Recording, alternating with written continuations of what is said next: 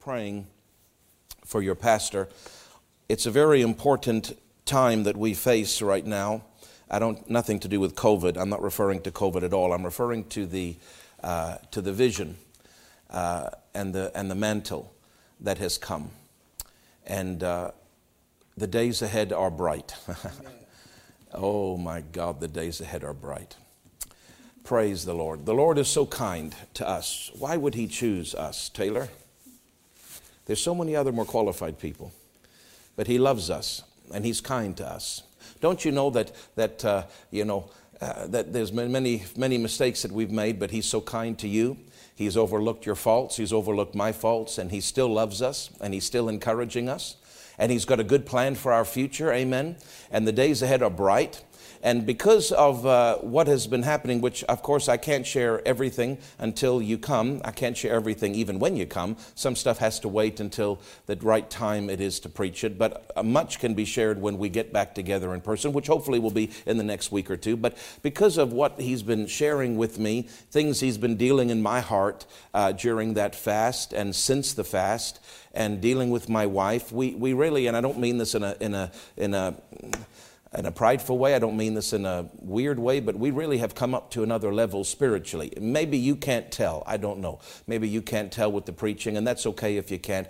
But in our prayer lives and in our spiritual growth in general, Pastor Jenny and I, we really have, that fast was like stepping up to another level for us. And we're maintaining that level. It takes more effort to maintain a level at a higher standard. There's more expected of us, and there's more God wants us to do, and a certain way He wants us to live, and certain things that we can't watch that we used to watch before. Nothing overtly sinful, but there's just certain things that just have the spirit of the world on it that God won't let me watch anymore. And I don't know how long it's been since I've been able to rent a movie at home, and not because I'm trying to be holier than thou or anything, but it's just I'm at a certain place where a lot more grieves the Holy Spirit than I thought grieved Him, and a lot more He won't put up with for what's coming. You can get away with a lot when you're in a lower, shallow, ankle deep with God. But as you start to get into the shin deep and the knee deep and the thigh deep and the waist deep, as you start to get into waters to swim in, He expects more from you. And so maybe you all can't really tell because you're not here, you're watching, but it's not quite the same as being here and having the place filled with people. But we're getting back to those days soon enough. But I just want to say that because there's much that has happened, and maybe you can't tell, I don't know, maybe you can, but you'll be able to tell over time as I'm able to preach some things out to you that I'm holding in reserve for you to come back in person. You'll start to see, and I believe that time will prove I'm right, that Pastor Jenny and I have come to another level, a new place in the Spirit, and there's a new and effectual door, 1 Corinthians 16:9, opened unto me, and there are many adversaries, and we have noticed a distinct and disturbing increase of, I don't know how to explain it to you. There's certain things I probably shouldn't say over the air, but maybe if you were here in person, we could turn the live stream off. I could share more, but there's just been an increase. I don't mean this as a pity party because I don't need anybody's pity. I'm just simply saying when you come through a new door, the Bible says there's many adversaries. When you go to a new level, the little adage says there's a new devil. And that we have noticed that distinctly since that mantle came. There's been an increased attack, not just through people. You expect it kind of through people, and that has also increased, but the Lord is good, and we're getting through those things because our eyes stay on Jesus. But it's more than through people. I don't know how to explain it to you. It's like there's like something in that atmosphere. It's like a wall. I don't know how to explain it, but it's like a wall of demons. And it's like they seem to stand to attention when that higher anointing came on this ministry. And it's like there's a force, there's like a pressure. And sometimes, I'll be honest with you, I can't break through that. I know my authority, and it's not as cut and dry as people may think. It's not just a matter of saying, well, I bind you and I forbid you, and that of course works. But I'm just saying sometimes there's things in the realm of the Spirit that you need to be at a certain, God needs to take you to a place in the Spirit. You need to position yourself through consecration to get to a place in the Spirit where you can deal effectively Yes, with binding and loosing and with the name of Jesus. That doesn't change, but where you say it from matters. Remember Pastor Nancy was oppressed for that 18 months and she had done everything she knew and nothing worked. But the Bible does work, but it wasn't working for her. And then the Lord told her the praise cure, and she spent a week. There's two different occasions. One was not a whole week. One was very short. The other one was a week. But she spent a whole week just praising, no anointing, no feeling, just saying, praise the Lord. And then the Lord said to her when she was in a little group with some folks in a home, and he said, now rebuke it. And she said in her mind, but Lord, I've been rebuking it for 18 months. It hasn't budged. And he said, but not from this place.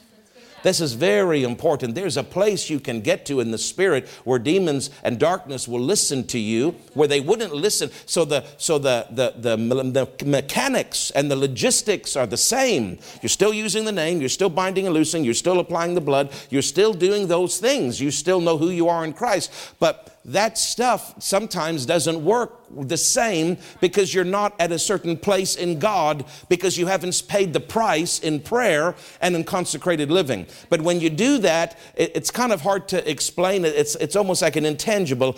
It's not. You can simply say, bind the devil, say in the name of Jesus. That's easy to understand. What I'm saying is a little bit harder unless you've experienced it. I can't quite explain it. Can't quite put your finger on it. I'm just saying there's places in the Spirit that the devil will listen to you. But you have to get there through time with God. You have to get there through consecration and increased prayer. And when you get to those, that's why the Lord said to her, not from this place you haven't rebuked it. So she dismissed herself and she went to that private, I think it was a bathroom, and she didn't raise her voice because remember, now, Dr. Sumrall and Wigglesworth taught us, be rough with the devil. Don't be spineless. He responds to authority, but authority is not always the volume of voice. Wigglesworth did say you got to yell at the devil. You got to yell at the devil. He was just always yelling at stuff. David Hogan's always yelling. Dr. Dufresne's always yelling. But you don't always have to yell. The point is authority can be whispered. It's not about the volume of voice, although many times the volume of voice, if you ever listen to Lester Sumrall, increases greatly when you get aggressive with the devil and with darkness and with sickness and with poverty and with lack and with those thoughts that are trying to harass you. So that's good, but I'm saying it's not the screaming volume that's going to get the job done. It's the authority that you know you have and that you've got to a place in the Spirit to use that authority so the authority is more usable to you. Does that make sense? You have authority, but it's got to become more usable. Positionally, we've got it, but experientially, we've got to get to a place with God where the devil actually listens to us. And a lot of people are blindly saying it. Why doesn't it work, Pastor Craig? Well, you just don't know enough. Remember that Pastor Taylor with Norval Hayes? And he said, well, my daughter or whoever it was died of cancer. And, I believed and I did everything. I believed, I did everything. This is God's issue. And he said, no, Pastor, you just don't know enough yet. Right. What a great answer. It's never God's issue.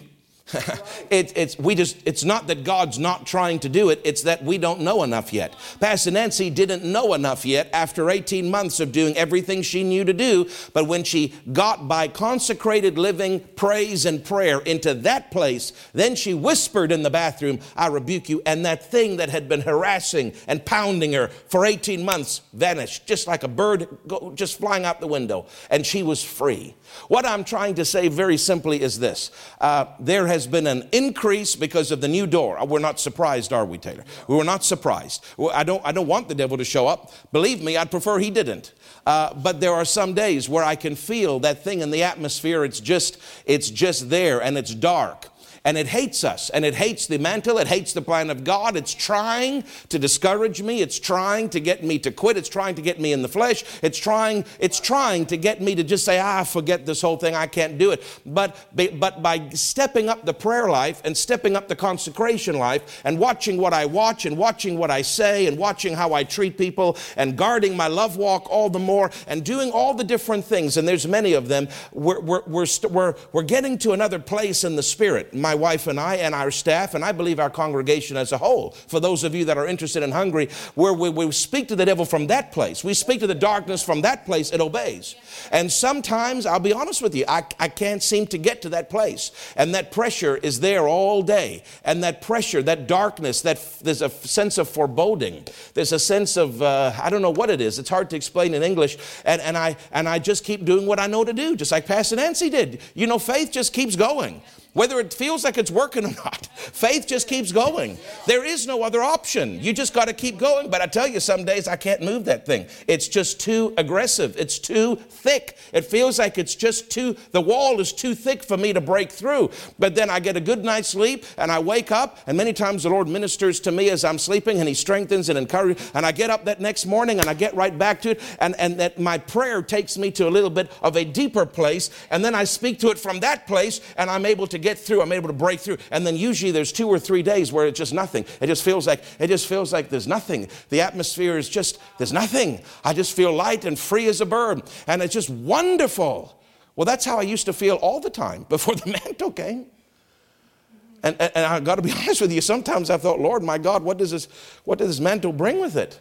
There's more devils than ever before that have come with, they don't come with the mantle, they come because of the mantle. Because with the new door, there's many more adversaries because you're at another place in the Spirit and they want to stop you. So I say all that to say this. It's not a pity party. I'm fine, or I'm not quitting or nothing. I'm just saying that I'm telling you that praying for me in this season, it is always appropriate to preach on praying for the pastor. But praying in this season is probably more applicable than any other season that I've ever preached it. Because I can sense, Taylor, when people are praying. Yes. I could sense during the fast, there was a lot of prayer. I could feel it. And I could feel it's just like something, like wings underneath me. There was just like a strength there. And then as soon as that fast ended, it just went like this. And I guess that's normal, but shouldn't happen. But people know, well, it's over. He's fine now. He didn't die. We thought he might die. He didn't die. Some of you were praying, I would, but praise God. No, I'm kidding. You died to the flesh. You're just praying to let him die to the flesh. He made it. He made it. He didn't die. He didn't go into hospital, almost, but not quite. We made it. I don't need to pray for him anymore. And I could feel it, Taylor. I got so used to that undergirding of strength of prayer. I got so used to riding that. And then in December, it just fell off the cliff. And I thought, oh my God. And that's why I started talking whenever it was, December, January, when I started saying, please don't stop. Please don't stop praying. I know the urgency of the fast is gone, but I haven't got to it because you won't show up because of the devil. Praise God, the devil COVID. But anyway, you're going to show up soon enough. But when you do, I want to share some things. One of the things he said to me in the fast, which I'll just say now, is he said, this is a never-ending fast. I said, oh God, no. What do you mean? Don't tell me that. I thought he meant go longer than 40 days. That's not what he was talking about. He said, this is a never-ending fast. He said, now fasting, now that you've broken that thing, that fear of fasting. A lot of people are afraid to fast. Because food is really their God in some ways. And they just don't think they can handle it. He said, but you broke that. You broke the hold of that food over your mind. And you broke the fear that you had about not eating. And he said, you've broken that. And he said, fasting now is to become a lifestyle for you.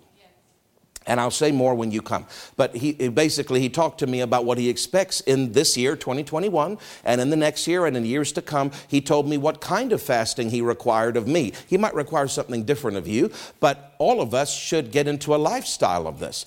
Your specifics might be different to mine, but all of us should have a lifestyle of fasting, because he said to me, and it was the Wednesday before it ended. So when did it end? It ended 11/10/9. So that would have been December the 9th. Wednesday night, December the 9th. Pastor Jenny was here preaching.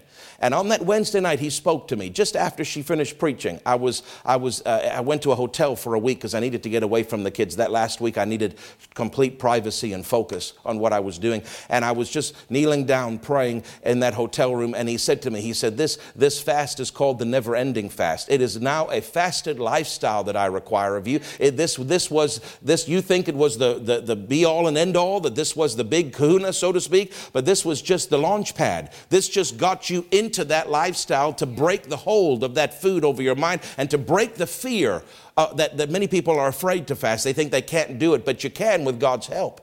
And fasting, now that whole thing, Taylor, took us into another place in the Spirit. That increased anointing came. Then there's an increased attack. So while people, now I didn't tell people this, and it's not their fault, because maybe I should have said it. I didn't even really know it. But what people really should have been doing is not just praying during the fast. That's good, thank God. Well, they should have been praying as soon as the fast ended. Oh, yeah. Oh, yeah. When the fast ended is when the prayer really should have started, but when the fast ended is when the prayer ended. Because the fast culminated in the mantle coming, and the mantle is that new door. Right. So did you notice it didn't say there are many adversaries before you get into the door? It said there's many adversaries when you go through the door. There's an effectual door opened. Didn't you say there's an effectual door and there's many adversaries? There's an effectual door opened unto me. In other words, I've gone into a new level with God. And so in going into that new level, there were many adversaries that showed up. So really, the praying for me it is great during the fast. Thank you. I'm not saying not thank you. I needed it. Thank you. But where it's really needed is as soon as you enter into that new door. As soon as that fast concluded and that mantle came and now we're in another place, that's when the adversaries show up. Not as much during the fast, but after the fast is when the adversaries show. And that's typically when people stop. So I said, please, would you keep praying? Please, would you, as a lifestyle, it might not be as intense because that 40 days was a chunk of time. Now we're talking about an endless conveyor belt. So I understand the motivation may not quite be there because you don't have a start and an end date like you did on 40 days. But I'm asking you to please, more than ever, it's time to pray, not just for me, but for the congregation, but especially for me and Pastor Jenny, because we've entered into something new. There is an increased attack and an assignment, and not as much through people as I thought it would be. I thought the devil would use people more, and he tries. But I thought it would happen through people more, but it's actually more atmospheric than I thought it would be. There's just that pressure, that demonic pressure in the atmosphere and on my mind. And many days I can break through that, and then it's gone for a period of time, and then it comes back. But if people would pray more, it would help me break through faster. That's what I'm trying to get over to you. If people would pray, and you say, well, how do I pray? Well, I'm giving you some scripture, but mainly pray in the Holy Ghost and use your authority on my behalf. Say, Father, the adversaries that are because of this new door that has been opened to our church, that has been opened to me because I'm a part of this church, that has been opened to Pastor Craig, the adversaries that are assigned to that new door, I bind you in Jesus' name. That atmospheric pressure, I break your power in Jesus' name. Now, Lord, I don't really know what to pray for Pastor Craig, but I'm just going to pray for him, Pastor Jenny, Quinn, Cole, Caleb, and Luke. You can leave the dog out. I got him covered. But Lord, I pray for the 6 of them in the Holy Ghost. You know which of those kids need it most. So Lord, I don't even know who needs it most, but I pray for them in the Holy Ghost. And Lord, I pray for Pastor Craig and Jenny in the Holy Ghost. If you would do that, God will use your praying for me to help me and to help get, if I could say it this way, I don't know if I'm saying it the right way, but your prayers can actually help me get into that place in the Spirit faster. That's why when we have corporate prayer, Taylor, I can get in faster than when I pray by myself. When there's corporate prayer and everybody's praying, I can step into the Spirit much quicker. And there's a greater measure of anointing and power. Why? Because you're all bringing your spiritual supply. And God honors that sacrifice that you're making, and it allows me and you, but as the leader, it allows me to step into that realm of the Spirit and accomplish things faster and quicker because of your supply of the Spirit. So even though you're not in the same room, if you pray, you can actually help me in pushing back. And I said, Lord, please don't tell me that this is going to be like this forever. Lord, don't tell me this is going to be like this forever. This darkness is not going to be like this forever, is it? That's just because I'm at the open door, right? I've just gone through it. Once I get past the door and into some rooms, that thing dissipates, right? I'm not going to have to deal with this for the rest of my life, am I? Because sometimes it's pretty tough, and he didn't answer me. That's scary when he doesn't answer you, because I don't know why he didn't answer me on that. I don't know how long, but it doesn't, you know what? We're not devil conscious. I'm just saying I'm not trying to be enemy conscious. What I'm trying to simply say is that since this new season has begun, we are at a greater place in the Spirit, in all the positive things, the power of God, the anointing, the vision, the clarity, what's coming in the future, him talking about the glory, all of that is positive, but there's also an increased, the devil is taking notice more than he did before, and he's trying to put pressure, and he's trying to stop. So the more you pray, the more you help me get into that place where I speak to it from that place, and it listens. Your praying can help me get to that place. Now, there's a certain thing, Taylor, where no amount of praying, I have to do certain things myself. If I would just decide to sit there and not do anything and be lazy, your praying will help to a measure, but I can't just rely on your prayers and not do anything myself. I've got to do my part. And I promise you. And so is my wife. More than we've ever done before. But there is a place, Taylor, where their prayers can do things for me that I can't get to on my own. That I need the help of the people in order to get there. And that's why I'm asking you to please please pray more. And please pray in tongues for us more. And I don't say that out of fear, and I don't say that out of a whining attitude, and I don't say that out of a demon-conscious attitude, and I don't say that out of a, oh, please help me, won't you help me? I don't say that out of a out-of-breath attitude. Do you understand? I'm just simply stating a principle. The more you pray, the more we're able to turn things when that pressure comes. And it's not there all the time, but it is there. It is there more than it ever has been before. And that's just the enemy trying to get us discouraged. Praise God. But he's not going to, because we have an assignment that we're going to accomplish. Amen. Praise God. So let me read with you, if you wouldn't mind, because I want to talk to you a little bit tonight. I just saying that as it's a long intro, but I'll shorten my message because of the long intro, so don't worry. But I just want you to know that your prayers really matter. They really matter to me and Pastor Jenny. I may not know that you individually are praying, unless the Lord shows me, which he usually doesn't. But I can sense when people are praying. And there's a strength that comes into us. There's a help. It helps us get to that place. We still have to do our part, but it helps us. There's like an aid and a supply to help us get to that place of the Spirit so that we can push back that darkness. And I do believe that it's not going to be as intense spiritual warfare, so to speak, as it has in the last few months. I don't believe it's going to be like that forever. But it seems that at the beginning of every stage, there's a heavy hit. You know, Dad Hagin said, to pastoring for 12 years and then being on the road, he said the first 6 months, there was more demonic assault on his mind in the first 6 months than all the 12 years put together. But he didn't say it was like that forever. He just said the first 6 months, and then it started to lessen. Because I think those enemies, they have very strategic, they're smarter than we give them credit for. They're very strategic, and they know if we can just do a frontal, overwhelming, then maybe he'll stumble, or maybe he'll fall into sin, or maybe he'll see so discouraged he'll quit, or maybe he'll do maybe we can interrupt this thing in a more permanent way.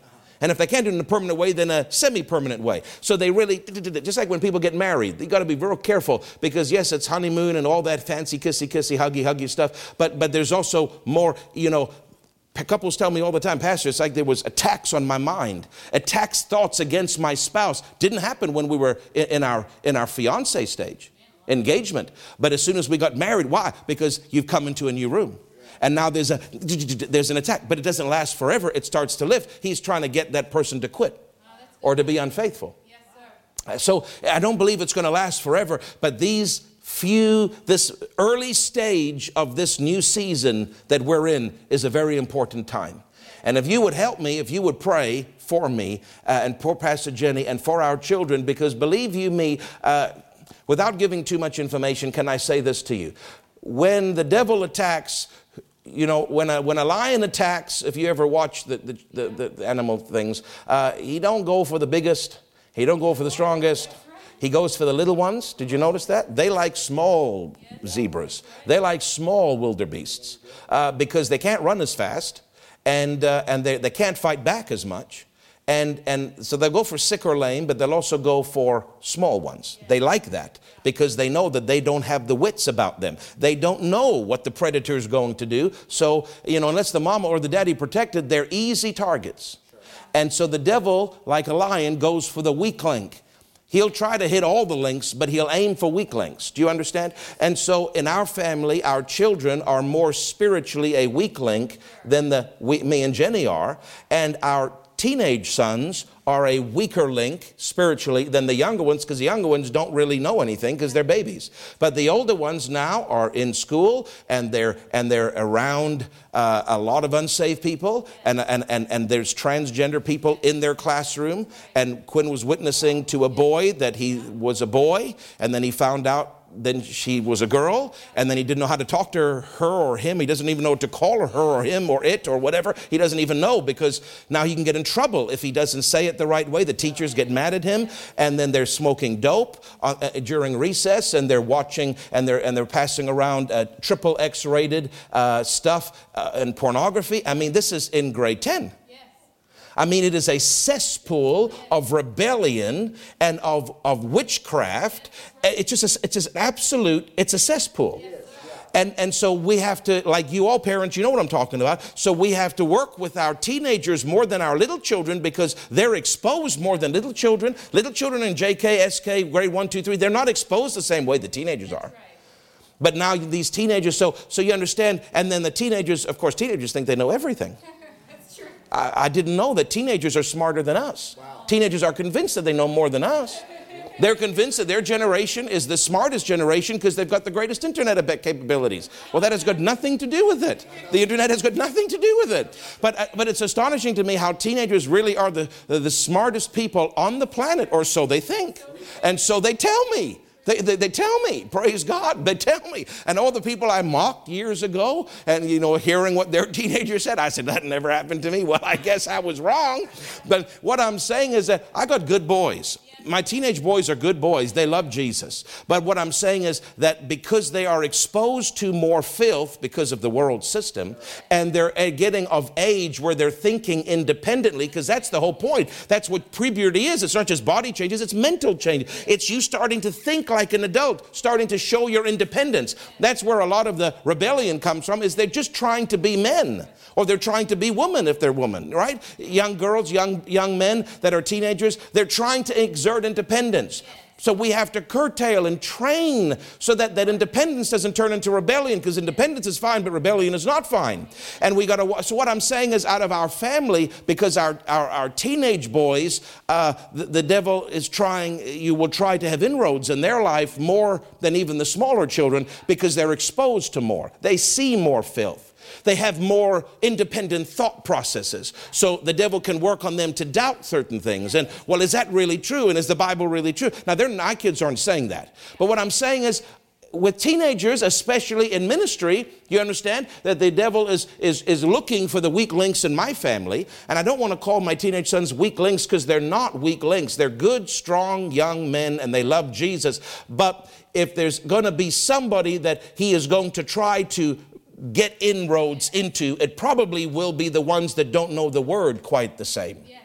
Do you understand? And so that is why we have to pray for our teenagers, my teenagers, your teenagers, the youth group as well, more, because the pressures that they are under is far greater than the pressures I was under in grade 10. What they're exposed to is far more than what most of us were exposed to, any of us as adults were exposed to at their age. So we have to pray for them more. In general, I'm talking about the youth group in general. Pray for the youth group in general more than you are, because those teenagers are at critical decision-making times in their life. And in fact, if they don't get some things right, teenagers in general, before they get to university will sweep them away.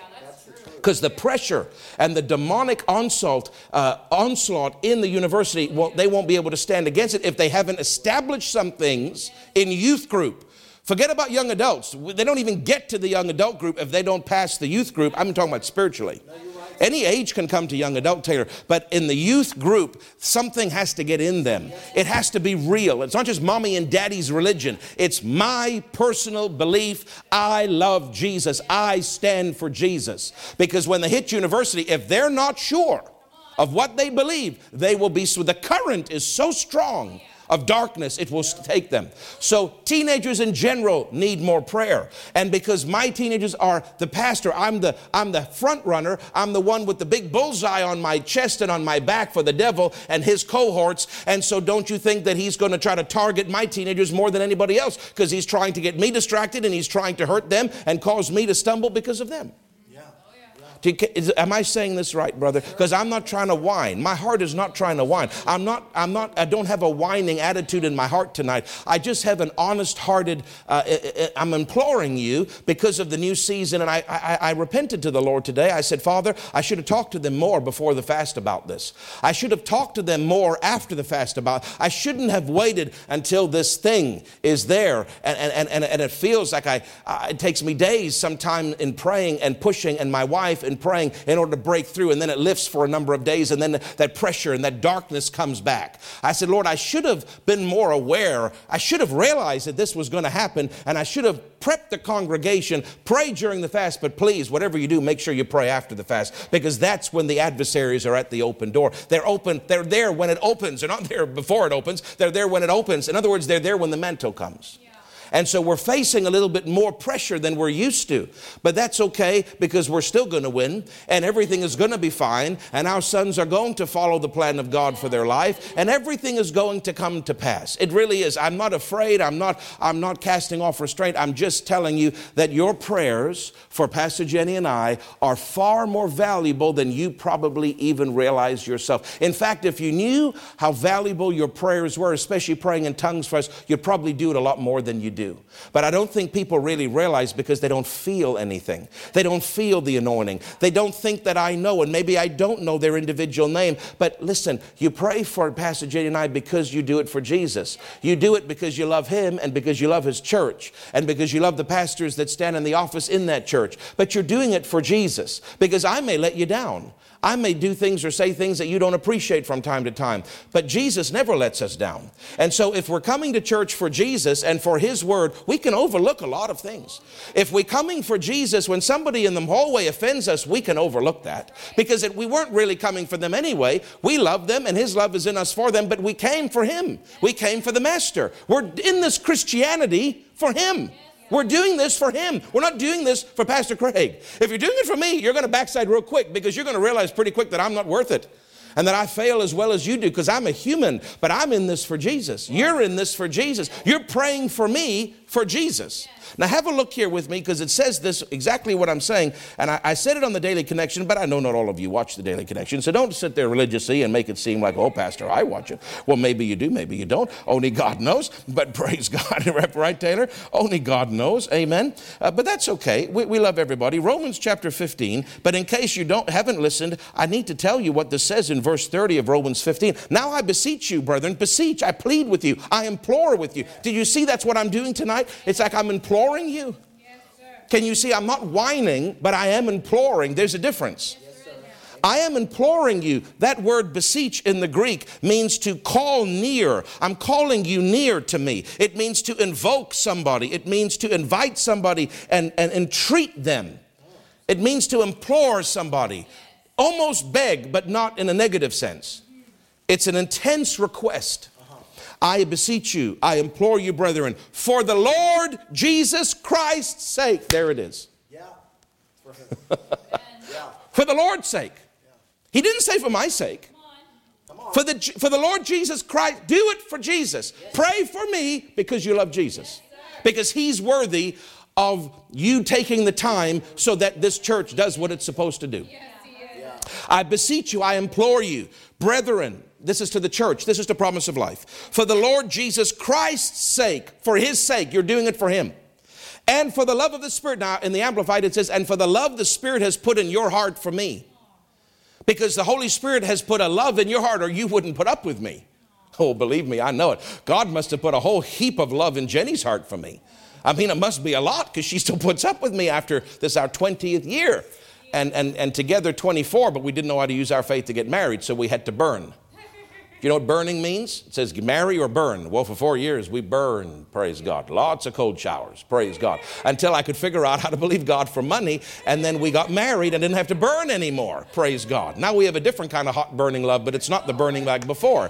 Thank you, Taylor. Taylor's saying, Pastor, move right along, please. Move on right along, and I will move on right along. But God put a whole lot of love in her heart for me, and he put a whole lot of love in my heart for her, and that's why I have covenant with her, and that's why I die for her. And that's why she'd give her life for me if she had to. Praise God. Now, she won't kiss the ring, but she says she'll give her life for me. I'm not really sure I believe it. Let's test it when we all come back, and we'll see if she really means it. But praise God. The point is, he's put a whole lot of love in my heart for her and for you. He's put love in my heart for you. He's put a love in my heart for you. I love you after the Spirit. I don't love you because of the color of your skin or because how much money you make or give. I don't love you for any of the educational reasons or any. I don't even really love you just because you're faithful. I mean, I appreciate your faithfulness, but I love you because God put a love in me for you. But you know that God put a love in you for me? He put a divine love in me for Pastor Nancy, and there's a jealousy that I have. I don't even really want too many people liking her too much, because I don't want them to steal her affection. I want all her affection on me. You know what I'm saying? When you really love somebody, you feel almost like a jealousy for them, but in a good way, not in a bad way. Now, of course, I'm kidding when I say that. Pastor has lots of people around her that love her, and if you really love somebody, you want more people around them to uphold them and love them. But what I'm saying is, you kind of feel like a personal thing with somebody when you really love them and you're in covenant with them. It's like they're yours. Yeah. It's like she's my mom. She's not your mom. I say to Pastor Keys, she's not your mom. Don't call her mom. She's my mom. But she's okay, fine. She can be your mom too. But Pastor Jay, she ain't your mom. She can't be too many people's moms. No, she's my mom. Do you understand? She's everybody's mom that is submitted to her. And I'm everybody's pastor that's submitted to me. But there's a sense of, he's my pastor. I love him. See, that's supernatural. It's not because I'm so good looking, and it's not because I've got such a sparkling personality, even though Taylor says I do. Believe me, it's not for that reason. It's God put a love in your heart by the Holy Ghost for me. And Paul is saying, I beseech and implore you, do it for Jesus, do it for him. Pray for me because you love him. And because of the love the Spirit put in you for me, please pray, strive together, struggle. That's the Greek word to struggle. To take a partner and struggle. Struggle with me. Strive together with me in your prayers to God for me. So Paul was saying with me, that means Paul had to be praying. Paul wasn't just saying, I'm going to sit back and do whatever I want to do and you pray. That's ridiculous. Paul was striving and struggling in prayer. So he could birth the kingdom of God in these churches and the attacks on his life and the darkness and the adversaries. And he was striving in prayer. And he's saying, I'm pleading with you because of Jesus. Do it for Jesus. And because the Spirit put a love in your heart for me, strive together with me because I'm striving. Now strive with me in your prayers to God for me. You see, this is important. Whew. I won't say the name, but one of the biggest churches. Well, it's public, right, Taylor? It's public. But the Hillsong Church in New York, it's public. Yeah. But you see, if Dad Dufresne were here, I'd know exactly what he'd say. I know exactly what he'd say because he saw this happen over and over and over again. And he'd shake his head. And he'd shake his head and he'd go, the bunch of carnal buckets. They get into the seeker sensitive, and they're a bunch of carnal buckets. Because that church, now they don't take a stand on homosexuality. Now they don't take a stand upon this. The Bible's not clear about that, which it is clear. The Bible's not clear about this, which it is clear. The Bible's not clear about that. And now they have the drinking parties with their pastors. The pastors all have drinking parties. And this is public knowledge. This is not me sharing something that's not. This is public knowledge. And so what happens when you sow? Do you remember what the Bible says? When you sow to the flesh, you reap corruption. When you sow to the Spirit, you reap life and peace. Now, when you're going to go having drinking parties with the pastors, and you're going to say that now there's no pillar of truth, there's no standard about sexuality, and about this and about that, it's not surprising to me that the pastor has now fallen into gross sin. Not just cheating on his wife, but way beyond that. Gross, and I won't talk about it on the line, but I'm talking gross sin. And obviously, the pastor in Australia, the main guy, had to fire him. He's like a son to him, had to fire him, because you can't allow that to happen. But you see, when you get away from the Word and the Spirit, and you get into some lesser stuff, I'm not talking about a denomination. I'm talking about staying with the Word. Staying with the Word. You can be Baptist and stay with the Word to the measure of revelation you have in the Word. You can be Pentecostal and stay with the Word to the measure of revelation you have in the Word. You can be Word and Spirit and still fall. Right? We've seen the ministers over the years. Jimmy Swaggart and others, and God bless them. Everyone's trying their best to please God. But I'm telling you, get away from the Word.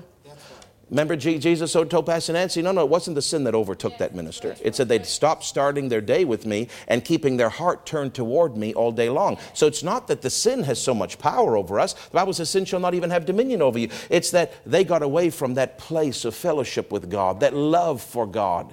And then they started getting their attention on other things that weren't, and then they sowing. See, Taylor, it didn't happen at first. That's right. Oh, it's been many years that they've been sowing to the flesh, many years. But all of a sudden, you see that catch up with you.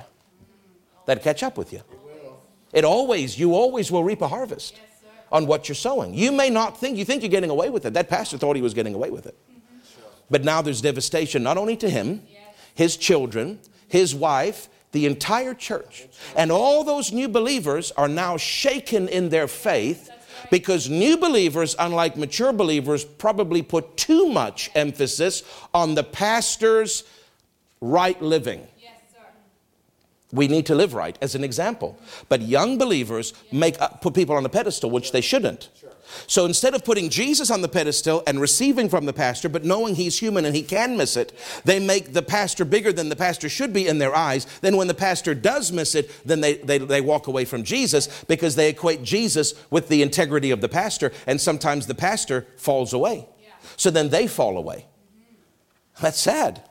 But the mature believers understand, yes, receive from the pastor, honor the pastor, submit yourself to the pastor, the Bible, but a mature believer is not going to fall if the pastor falls, because their eyes, while they receive from their man of God, their eyes are on him. That's right. And he'll never fall. Amen. He'll never fail. Amen. He was tempted in all areas and was found without sin. He never failed. But it's sad to me when I see now, I say that to say this, Brother Taylor, if the people in the church had been trained to pray, and I guarantee you they weren't. I know they're not, because I know their doctrine. And I know what they stand for. And it's very loosey-goosey, and it's very just feeling, motivation, leadership. Nothing wrong with leadership, nothing wrong with motivation. But we got to stick with the Word of God on some base subjects that are very important. Amen. And if people were praying for that pastor, instead of talking about him, instead of judging him, if the people really prayed, even though he was making mistakes, even though he was sowing to the flesh, it hadn't become public yet, God probably could have rescued him more easily, sent another minister that he trusted to correct him. That's why spiritual father is so important. It's so important, because sometimes you don't even know you're getting off, but that spiritual father will come and say, hold on. What are you doing here? What are you doing here? You can't do this. Richard Roberts told me personally that whenever he would preach and he'd get a call from his dad, and Aura would say, come see me. He thought, oh God, that was code for you preach something wrong. Or you preach something that's not in the Bible. And so he'd go to see his dad, and his dad would say, now sit down here, because he's taking over the ministry. So that's his natural, but also his spiritual father. He'd say, now show me in the Bible where you got that from. Well, and he can't show it. And he says, well, if you can't prove it in the Bible, just don't say it. You can't get away from, it's fine to say certain things, but we're talking about doctrine here. If you can't prove the doctrine, just don't proliferate it. Don't be the messenger of it. Don't spout it if it's not here. And if you're taking something and you're twisting it a little bit, you're going to be very careful. But you see, a spiritual father will keep the preacher clean. Amen.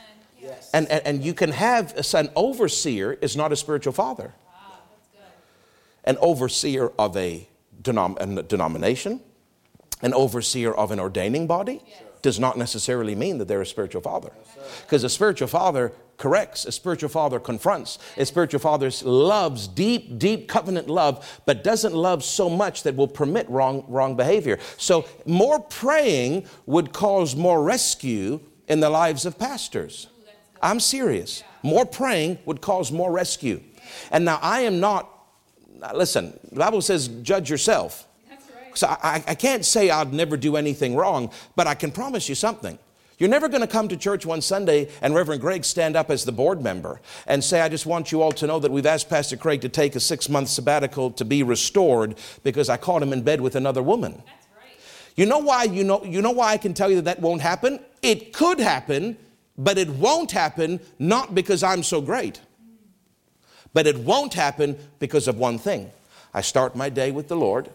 And I keep my heart turned toward him all day. And I stay with the Word. Amen. And I have a prayer life.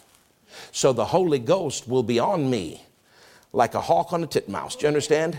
If I even dare to have a breath, even a smell of wrong thought in an area, he's on me. Yes, sir.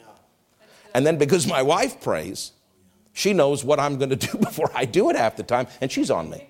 And because I've got a spiritual mother and 2 men that replace Dr. Dufresne, it just takes, if they pick up a lot of stuff in the spirit before anybody says anything, but if there's anything wrong, they'll pick it up. Sure. And if they don't pick it up, Pastor Jenny's on the phone.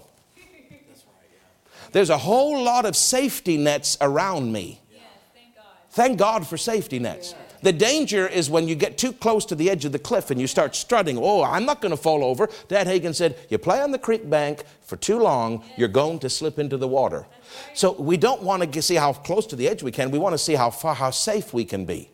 And we have safety nets around me. We have spiritual people that are around me that keep me accountable and that keep me honest. Amen. Praise God. And I tell our accounting department all the time, I said, don't be a yes man. I tell Wayne Rutledge, who deals with the government on my behalf, and he looks at all of our money and every penny that we spend and exactly how much everybody is paid and what we're buying and how we're using money, because money can sink ministries, and the wrong handling of it. Women and sexual stuff can sink ministries. Pride, false doctrine can sink ministries. You can't just have people around me for doctrine. We've got to have people around me with financial safety as well. And I tell those men, I tell Errol, I tell Rosita, I tell Wayne, don't ever be a yes man to me. Don't think, well, he's the pastor, he's got the anointing, he's got the mantle, so if he wants to do something, I better just say, okay. No, you better keep me legal. You better keep me sound. If I'm going to get it, you keep me right. I'd rather not do it than do it in an illegal way. Amen. Because it would bring a reproach on the name of Jesus. It would hurt my Savior and it would ruin my reputation. Right. And then people won't trust. Then it doesn't matter that I've got the mantle because nobody would respond. Nobody would trust me anyway. Yes. So do you understand? But the more people pray for the pastor, the more there is safety. Those safety nets are maintained. Do you understand? And the more God can get over to me if I've got a pride issue. If I've got a problem here. Can I give you this? I'm not even going into my notes. I wanted to read them something. Nothing is happening. It's a Chantel's fault again. You know, she's too hungry. You know, it's not right. But I tell you, I was in the staff meeting. Let me give you an example. Because of people's praying for me. I'm in the staff meeting. We're talking about, should we do the daily connection when the lockdown ends or should we not? And I was trying to remember back, trying to find my note when the Lord said that to me in Holy Ghost meetings because he gave me the instruction. But while I'm looking, because I couldn't really remember at the moment if he had specified end it. I know he had said start it when you get home, but I couldn't remember if he had said end it. So I was trying to find that note and remember, which I couldn't remember. That's why I write things down so I don't have to remember them.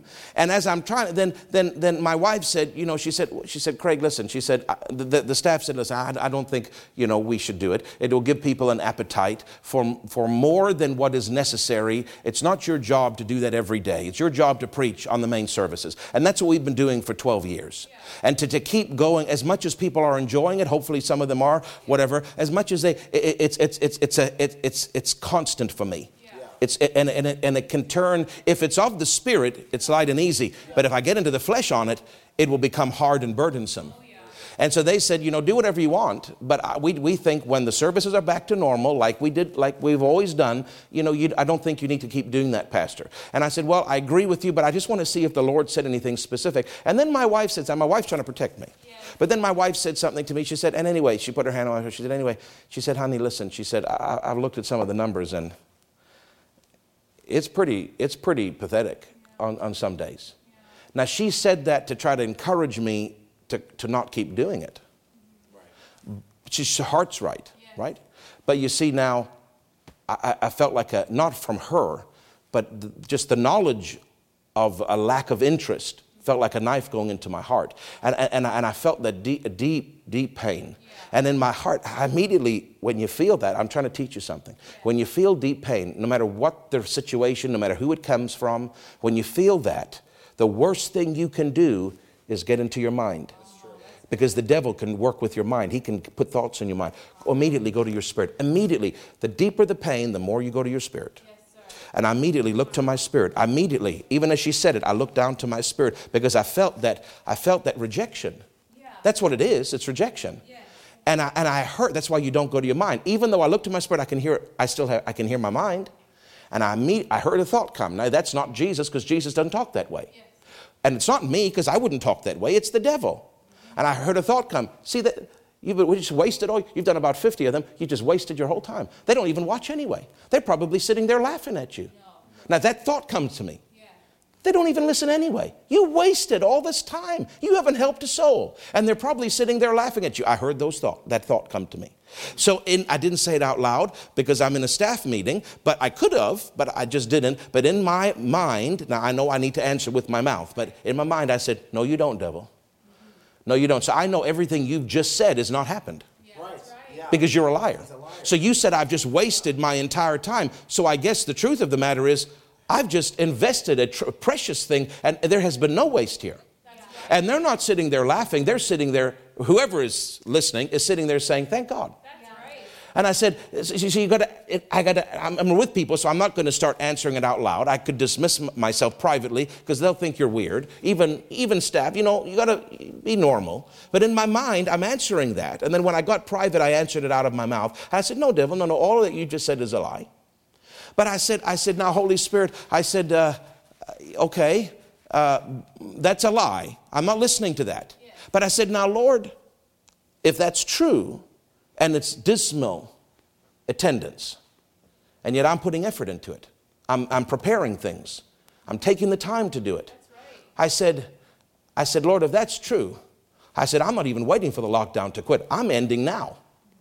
Why should I keep going if they don't even appreciate it? Now, I'm not listening to the devil, but I'm just talking to the Lord. In my mind, I'm talking to the Lord. And I'm telling you to see, look to my spirit. Right. I heard the voice, but I answered it, and I'm looking to my spirit. And I'm telling the Lord how I feel. I'm actually supplicating. Yes, right. Yeah.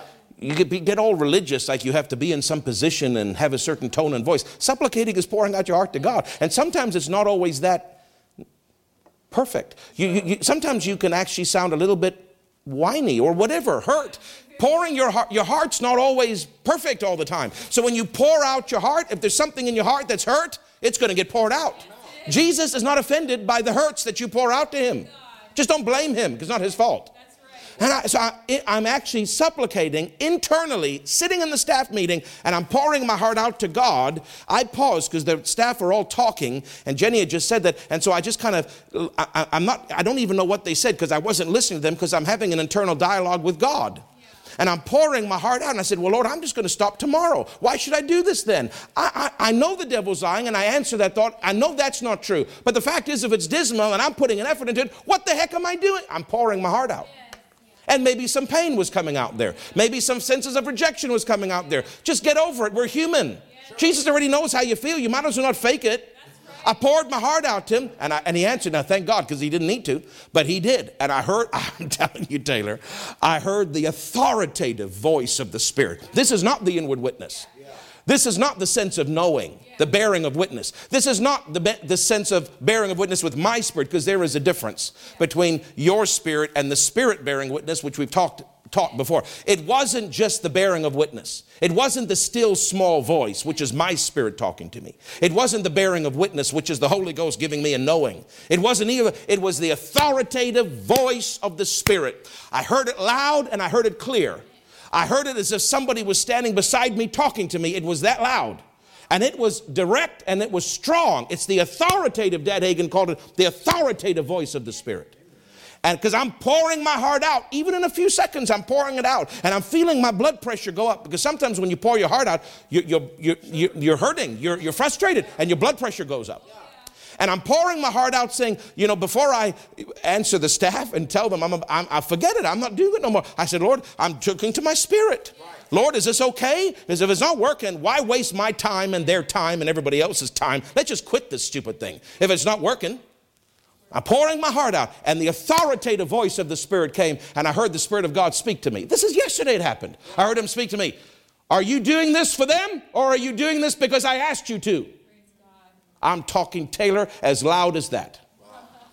This is the daily connection. Are you doing this for them, the people? Yeah. Or are you doing this because I asked you to? Yeah. And I paused for a second, and I thought, oh my God, you see, it's so easy to get my focus off. See, now I'm basing if I do it on whether the people like it, whether the people are watching, whether the people are blessed. And that's not the reason to do it. Because Jesus said to me with the authoritative voice of the Spirit while Kenneth Copeland was preaching on the Saturday morning, the second session in Holy Ghost meetings, I heard him say, when you get home, I want you to start a short teaching morning and evening and do it until the lockdown ends. Now, I found it after I heard the authoritative voice. I went back and I found that word and I said, Lord, you said until the lockdown ends. So actually it would be wrong for me to stop it before the lockdown ends, and it would be wrong for me to continue it after the lockdown ends, because you said to do it until the lockdown ends. But you see, Taylor, it's so easy to get motivations skewed, especially in ministry. Listen, in ministry of helps, my brothers and sisters, it's so easy to have your motivations skewed. Even in just simple attendance, it's so easy to have your motivations get off. I did, and I'm the pastor, and I didn't even know it was happening.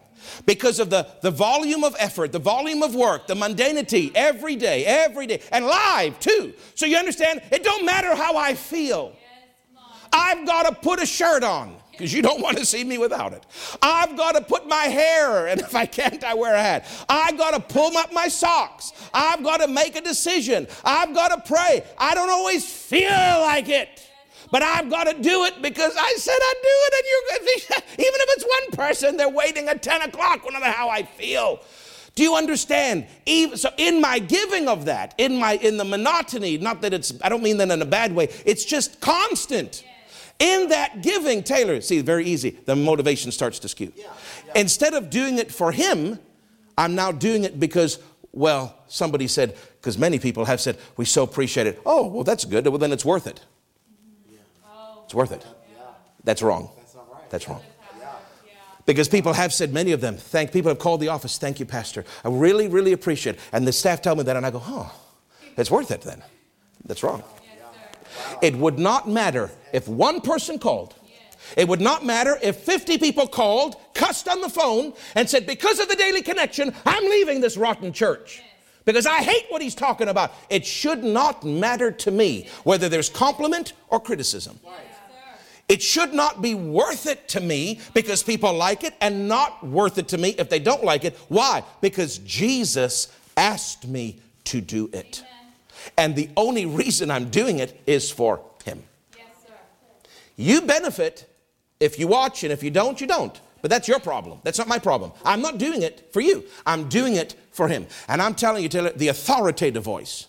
And then a little bit later, I dismissed and I went into the bathroom because we had to talk. And I found the note and I said, no, guys, we're ending it because he said, end it when it ends. So I'm ending it when it ends. Done. It's done. It's finished. Let's move on to the next point on the agenda. But I went in there and I said, Holy Spirit, I said, thank you. I said, thank you for speaking to me. I said, thank you for speaking to me. Thank you for helping me. I said, Lord, I repent.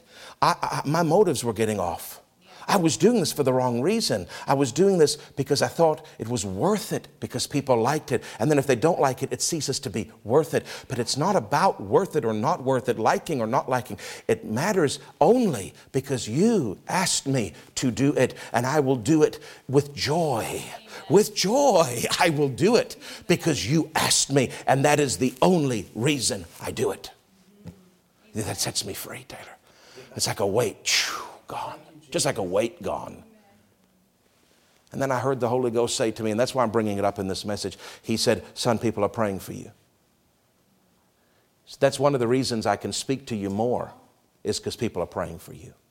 Now, don't get me wrong, because I pray, God will speak to me. But I heard in my heart, because people are praying for you more. It allows me to get information to you that otherwise maybe I couldn't or wouldn't, because you maybe haven't done enough praying yourself, but because they're praying, I can get stuff over to you. So sometimes your prayers, it not only pushes back darkness, but your prayers helps me, allows God to get things to me, get revelation to me, get information to me faster, because you're praying. I'm praying too, but your prayers can help get things over to me that I desperately need. Yes, now, I'm not saying that occasion was directly because of the people's prayers. I don't know. He didn't specify. But he just said to me later, he said, because the people pray for you, I can get things over to you. Yeah. Remember, Dad Hagin said that a lot. He said, if you pray for me more, God will reveal more to me. Yeah. And of course, if he prays more, if I pray more, God will reveal more. But if people pray more, God will reveal more. The more that there's praying for the pastor, the more revelation there is. See, if people had prayed for that pastor in New York more, he would have had more revelation that what he's doing is dangerous. Right? If you'd pray for me more, I'd have more revelation, not just on the vision and not just on the strategy of how to accomplish the vision, but on where maybe I'm getting off, or where my motives are wrong, or where my heart has turned something sour, or how I should treat people, or how I should this or that. There's so many things. It's a tightrope to walk as a pastor. You got people looking at you and so easily offended so many times, and you're trying to be perfect, and you can't be perfect because you're human. But that's why you need to trust the Holy Spirit. I need to trust Him because He helps me every day make corrections, make adjustments. That's why the heart, I've been preaching on Sunday, that's why the heart matters. Because if I keep that humble heart, that teachable heart, Lord, teach me. Teach me, Lord. I know I'm probably going to mess it. Just teach me. Lord, like right there in the bathroom. Lord, thank you for speaking to me. I received that. Thank you for showing me that I was wrong. I was doing it. I started right, but I got off. You fixed it for me, Lord. See the humble heart. Lord, I receive it. Yes, amen. But your praying for me helps me in that area. Right. Praise God. Amen. Pastor Jenny has always been a great pastor, but since the fast and since she's been praying, and also I know people are praying for us, there's been such a compassion that has come in her for the congregation members. I sit there and I watch her weep over people. And I'm kind of looking at her sometimes and I'm thinking, how come I'm not weeping? Is there something wrong with me? How come I don't feel the depth of love for them that she does? But you see, I do, and I do that too. But there's just been something new that's come into her. There's something new that's come into her because she is really the front of the praying. Yes. I pray, but she's assigned to that.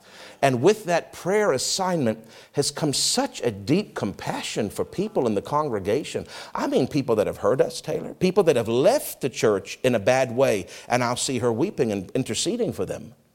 And people that are in the church that are good to us as well as that are difficult. There's always difficult people. And and where my soul is more involved she's just a deep, deep compassion. But that's because people are praying for us. And of course, she's praying more too. Yeah. Hallelujah. Praying for your pastor, I had very organized sermon for you. It was very good. I don't think this, well, anyway, praise God. This is good because it's the flow that it was tonight. But I had a very organized sermon for you, and I'll have to pick it up the next time because I got to quit. It's 9:09. But I just want you to know, even though I didn't get all my points, I had a Wigglesworth quote to give you. I had John Lake. I had lots of good, very good backup, like a lawyer. She's teaching me how to be a lawyer. I have to present my case. I'm going to give all the stuff so that you leave and go, okay, fine, I agree. But that didn't happen tonight. But I just want you to know that your prayers for us, it means more than you know. And in this season, with the darkness that's around, we see what's happening in these other churches.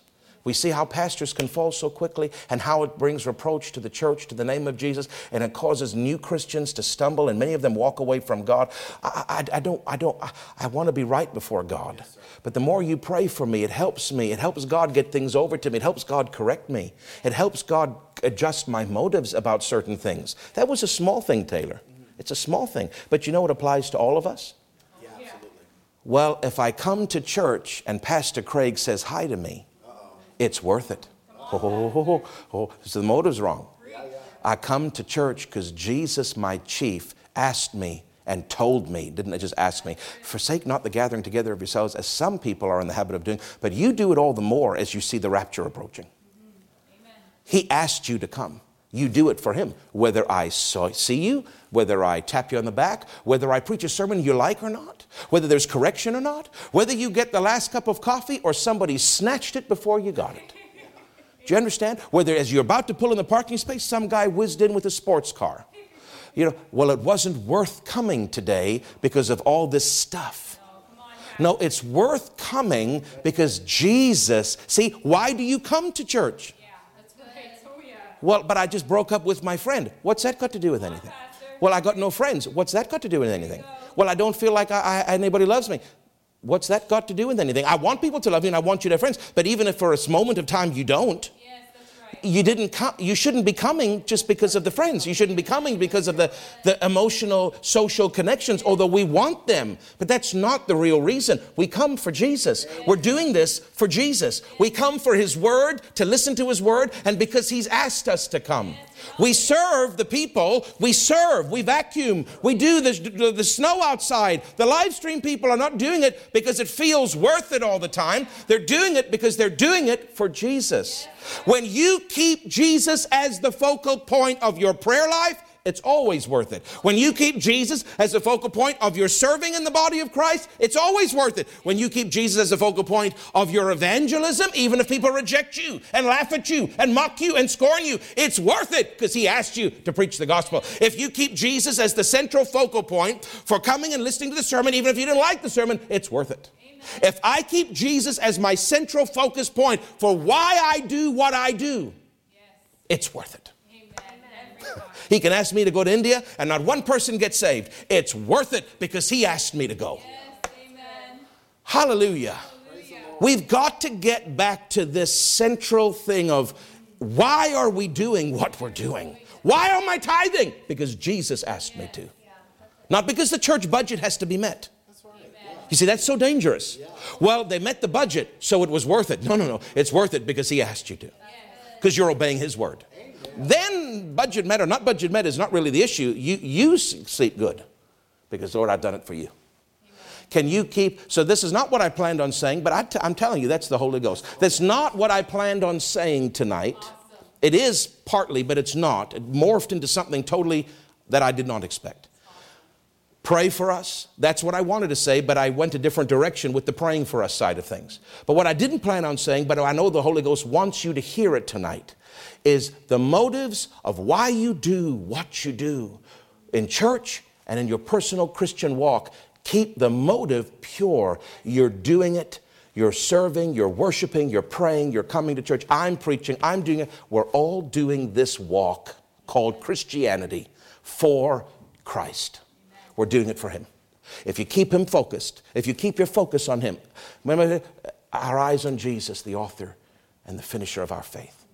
Keeping our eyes. Remember Romans 12, keeping our eyes. Hebrews 12, keeping our eyes on Jesus. God, look, keep your eyes on Him. If you do it for Him, everything becomes worth it. Yeah. That's right. If you do it for other reasons, very quickly things don't become worth it. Oh, yeah. And then you get upset, agitated, and then you're not faithful. Yeah. I think if everybody would adjust their motives, everybody would be more faithful. Praise God. Hallelujah. So I just want you to know, whether you watch, Taylor, it's so dangerous. Because if I do it for the wrong motive, what happens? I start to pressure people. That's true. If you don't give, the budget is not going to, you see?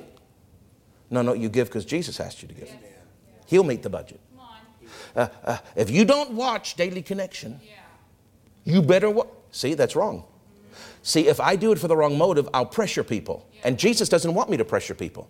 Because if I do it for Jesus, it takes all the pressure off. I don't care whether you watch it or not. I want you to watch it to be blessed, but it don't matter to me if you do or you don't. Because I'm not doing it for you. I'm doing it for Him. He asked me to do it. I'll do it whether nobody watches. Amen. You see, it makes life simple. It makes it light. It makes everything light. All that pressure is lifted off because we're doing it for Him. And so we're not going to pressure other people or come down on other people too hard because we're doing it for Him. Praise God. Hallelujah. Father, I know that you're trying to communicate something to your precious people tonight. Lord, let all of us look at our motives, look at our hearts about why we do what we do. Not just that we do it, but why we do it. Because we've got to keep pure hearts and pure motives before you so that we have that light and easy flow, not that heavy pressure, that we're doing it for the right reason and we're doing it with joy and peace because it's worth it if we do it for you, Savior. It's not worth it if we do it for other reasons. We do what we do for you, Jesus. And Lord, as I started, even though I ended on a different note, but I started, and most of this message tonight, Father, was a call and an imploring, a beseeching of the Spirit of God through me to them to pray. Because we are at a very important season of our church's life. We're at a new place in the Spirit, a new anointing, new vision, clear direction as to where we're supposed to go, how many years it's going to take. Lord, you've laid the whole path out for me. I know exactly. There's much more you'll reveal in the future, but I know where we're going. As the visionary of this church, I'm going to cast it when they come back because I know where we're going. And Lord, there's many attacks and obstacles and pressure and demonic assignment to try to hinder, discourage, and abort what I'm trying to do and how I'm trying to lead and how they're trying to follow. But Lord, thank you that they pray for me, and their prayers will help you communicate things to me, give me revelation, and their prayers will hold back darkness. Lord, they pray for the sheep, the congregation, their brothers and sisters. And Lord, that will cause revelation to come to their brothers and sisters, and it will hold back darkness. Lord, let us pray for each other, and let them to remember to pray for Pastor Jenny and I and my 4 sons, because in this season of the open door, there are many adversaries, but we will come through to utter